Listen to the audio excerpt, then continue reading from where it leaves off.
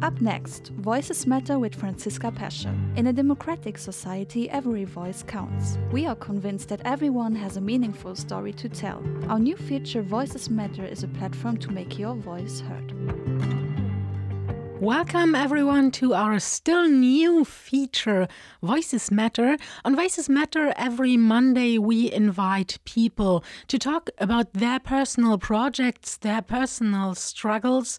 We invite them to speak about what moves them. Today our guest is Zhang.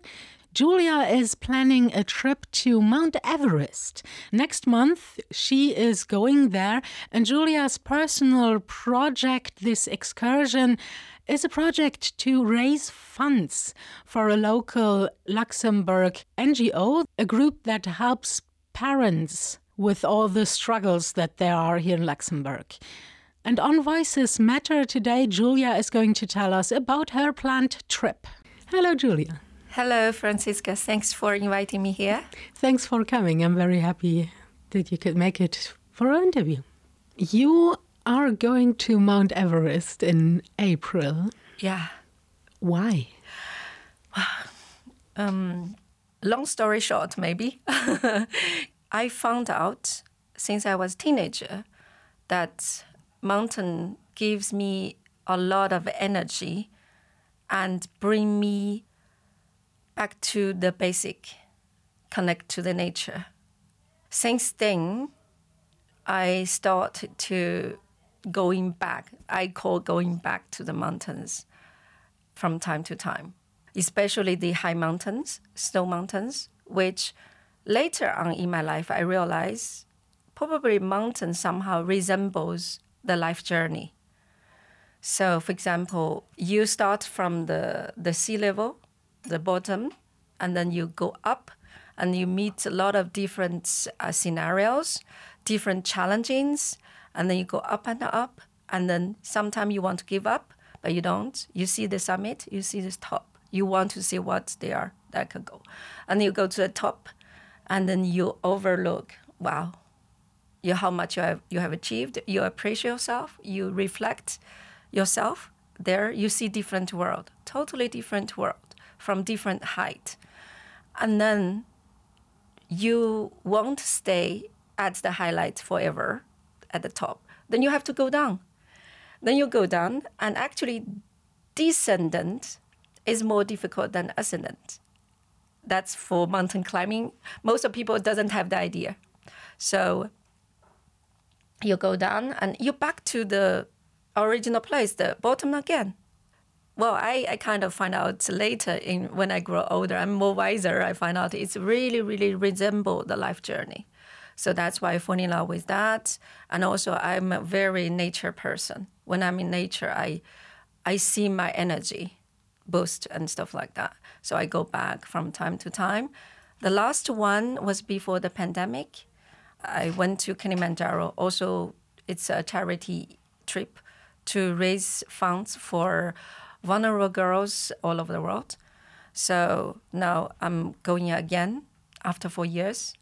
No, 3 years, exactly 3 years. That was February 2020. So I try to repeat what I love and what I can do for others. Yeah. How did that start? Like when you said you started climbing as a teenager, was that with your family, and where and how? It was an interesting story. I try to make it shorter. So when I was a teenager, I was 15, around 15, I caught a virus. That was the only time in my whole life so far. It's like the flu virus, something, but I was almost dead. And after that, I give up a lot of things because of physical depletion, the education, or even connection with people. I become really lonely and physically weak and depressed, like you have a long COVID or something like that, like what we are suffering right now. And my father, he saw that, and he went to a trip, and at the end of the trip was climbing a mountain. And he said, "You want to come with me?" I said, "I cannot do it. You see, I couldn't even go out to walk 10 minutes. He said, "Well, let's just try." So we tried. After 1 month's journey to the west of China, reached the end of the journey, which was a snow mountain. We climbed several days, horses or walking, stuff like that. When I reached the top of the mountain, I had exactly the feeling I just mentioned, that it was my life is transformed. I was there. I said, okay, well, I just had a bad virus, and that's it. And I restored my energy there. I think it's the beauty of the nature. It's the mighty of the nature that restored me. And from that time on, I understood what can fix me. So whenever I feel I need charge, I went back. That's what I say. I went back to the mountains. Climbing has also a lot to do with physical activity. Well, even walking in the mountains is physically exhausting, but climbing even more.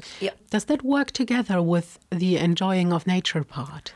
That's a very, very good question, because that is more working with mental. Because in the nature, we cannot beat up nature. You can't. But every time climbing mountain do request a very fit and good physical body, because just simply every day, for example, you have to trek or climb like hours and hours in a mountain with the elevation of the altitude. That requires extra physical strength, especially in a high mountain when you are above 3,000, then you are facing the problem of lacking of oxygen, exhaustion, or the bad weather and stuff like that. All of those, I think, for me, is, as I said, it's a resemble of life. That's how you battle. You battle with mental strength. So for me, is also why I go back to the mountains from time to time. Is also linked to my personal experience these years in my career, in my personal life. I've been through some challenges which are pretty tough. So I'm testing myself also in the mountains, mental strength as well. So for me, it's more of testing my mental stress. Physically, I'm luckily very fit. Well, I don't know, thanks to my gene or my lifestyle, I manage my physical quite well so far. So I'm very happy with that. So I don't need to make it very much like extra strength on that. I do regular exercise. I do regular hiking. Luxembourg is the best place. I have to thank for this country. Oh, really? Yeah. I don't know. I feel Luxembourg like has probably one of the most scenic trails, and they are all marked. You've already talked about your trip to Kilimanjaro, well, shortly. What mountains have you climbed so far? What are the biggest challenges that you've made? So this year is my 20th year in Mount Everest. The first time I went was 20 years ago. There, I've been to several Himalaya mountains. So it's like the series of mountains above 5,000, 6,000, even 7,000. So I spent a lot of time in those mountains. And then I went to, for example, American Rocky Mountains. They're not very high, 3,000, but still they have different landscape.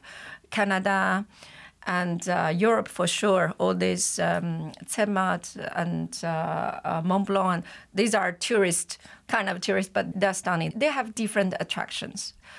I think the most unforgettable memories actually was Kilimanjaro, because I went there at a situation my physical was not the best. That was the first time, or I hope it was the last time, that my physical was not the best. I was in the middle of recover my, for example, I have neck pain, back pain, or from the work or the life, exhaustion and so on. But finally, I got permission from my doctors. They scanned my overall situation mentally and physically. I'm able to go. So it was, let's say, physically not the best situation I went. So a lot of worries and so on. And indeed, at the end, the last 3 hours before we went to the summit, I lost my consciousness. I was hit by low blood pressure, which never happened before. However, we still have 3 hours in the darkness to the top. That was 5,600 meters high on the very steep slope. Pure darkness. It was 3 o'clock in the morning, because normally climb mountain you start from midnight and hope to see the sunrise at the end. When I recall that 3 hours, I don't know how I made it. I was literally body and soul separated. I can see myself physically walking, but my soul is not there. When I came back, I checked some kind of experiences. Like someone says, when you are near death experiences like that, you have a lot of illusion and you are in another world whatsoever. But I don't know how I made it, but I made it. So that's definitely the most risky 3 hours, because my guide or the doctors, they tried to stand beside me, walking step by step. Otherwise, I couldn't make it. Yeah. But aren't you afraid that something like this might happen again when you go to the next trip? Since I have my son, I think I have a lot of fear. Like the question you just asked, it doesn't matter, it's mountain or you just hit in the traffic or whatever. I have a lot of fear because I want to be with him, educate him, and witness his growth through his life. But, you cannot let the fear stop you. Anything can happen anytime in our life. So I try to prepare myself, prevent to do any dangerous or risky things, not to risk, let's put it this way, and try to set the limit as well. For example, this time, go to Mount Everest, I'm not going to the top. I try to minimize the risk and so on. I think fear is something in our heart all the time, all through the life.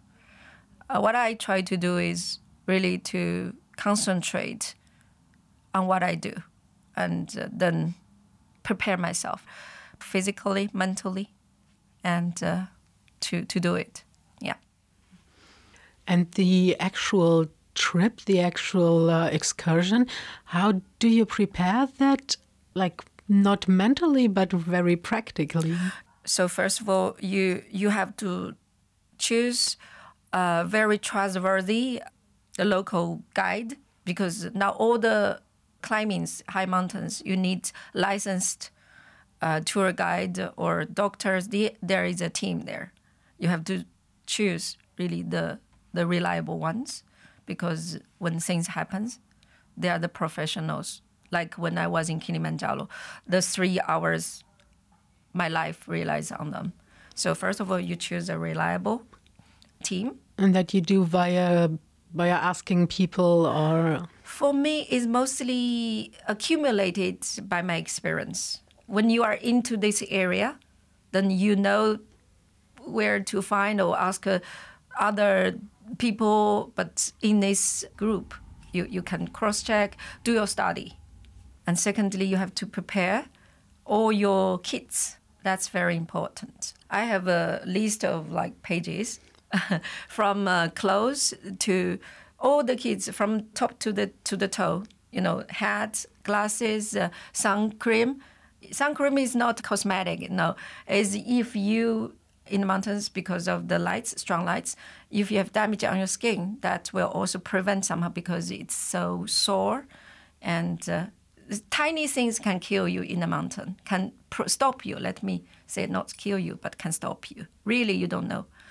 And backpack is a critical one, because you have to carry the weight every day. each kilo will add extra burden on you. And thirdly, I think it's still mental. You believe. Because I had a case one time that on a high altitude, normally when you had this high altitude sickness, the guide will evacuate you immediately because that is a danger for death. But I still see people carry on, and they know how to deal with the mental and take proper medicine. They still do. I had a team member but I also had a team member says, okay, this is too risky. We evacuate. But of course, you have to get an agreement with the guide and doctor. But the doctor will see the overall combination of your mental strength and your physical strength. So it's not only physical. I kind of emphasize that again. Yes, definitely. I can imagine. I mean, you're probably also under so much pressure up there. Yeah. How do because you... your brain will not function well when you have high altitude sickness. Is because your brain is lack of oxygen. It's like everything is pressing on you. And if you evacuate just 1,000 meters, that symptom will disappear. It's easy, yeah? You just go down.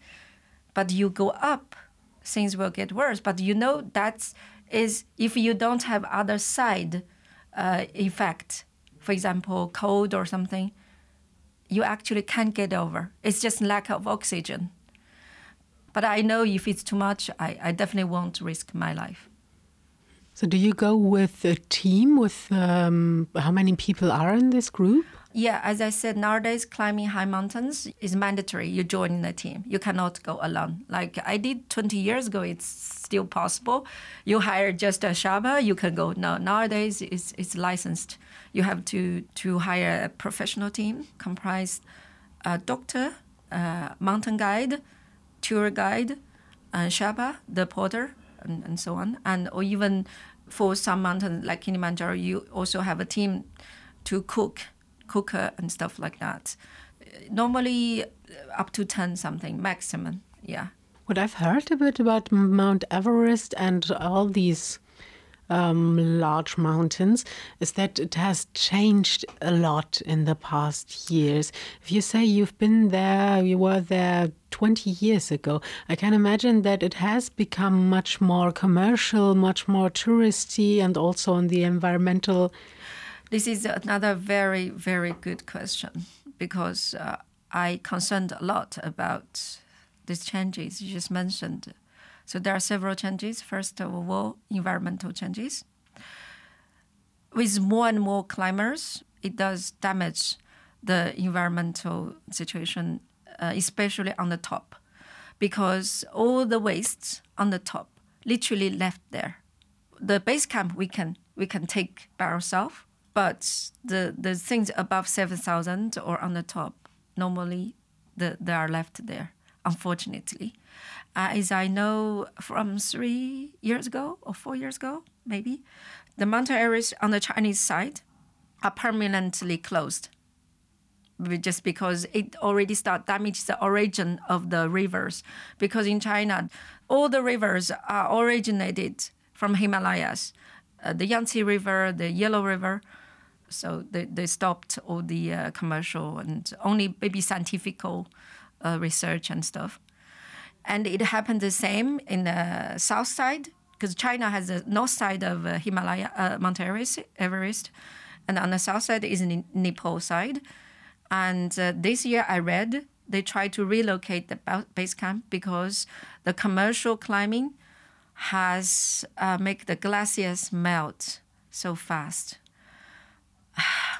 I don't know. Maybe I also contribute to little tiny damage of the mountain. I don't know, but I see big change of those places. For example, again, Mount Everest. When I first was there is no commercial signs whatsoever. Just a tent to offer some supply, water or eggs or stuff. Nowadays, I think they build up a base station for mobile phone. They build up shops. They build up very, facilities.